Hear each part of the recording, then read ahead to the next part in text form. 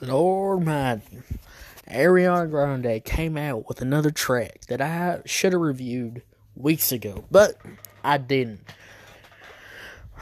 And I feel bad, It was a good track. Especially that remix. That remix was fire. So drink some water while you're listening to this. Alright. 34 plus 35 remix. The original track was so good. I was singing that hook in the shower. No lie. I ain't even playing. I ain't even lying to you. I was singing that hook in the shower.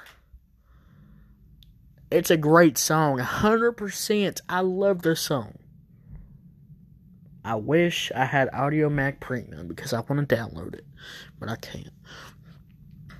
Doja Cat was really good on this. She had a nice flow, nice cadence. And she had a great verse.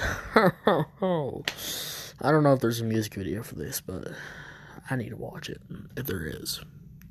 Megan, she snapped. I'm going to tell you something.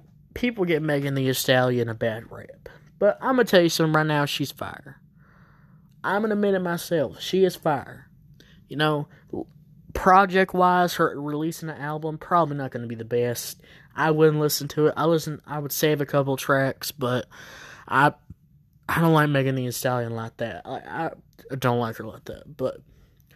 And the chorus is insanely good. 100%. 100% the chorus is amazing. The chorus is fire. The chorus is everything you want it to be. This song right here is good. And you can't even prove me wrong. I don't care what you gotta say. I don't care. It's a good song. Especially that chorus. It's amazing. Now, what am I going to give for Ariana Grande 34 plus 35 remix? I'm going to give it an 8 out of 10. Now leave now. Just go and listen to the song. It's amazing. What did you think about it? Did you hate it? Did you like it? Did you want to punch me in the face because I'm kind of simping over here?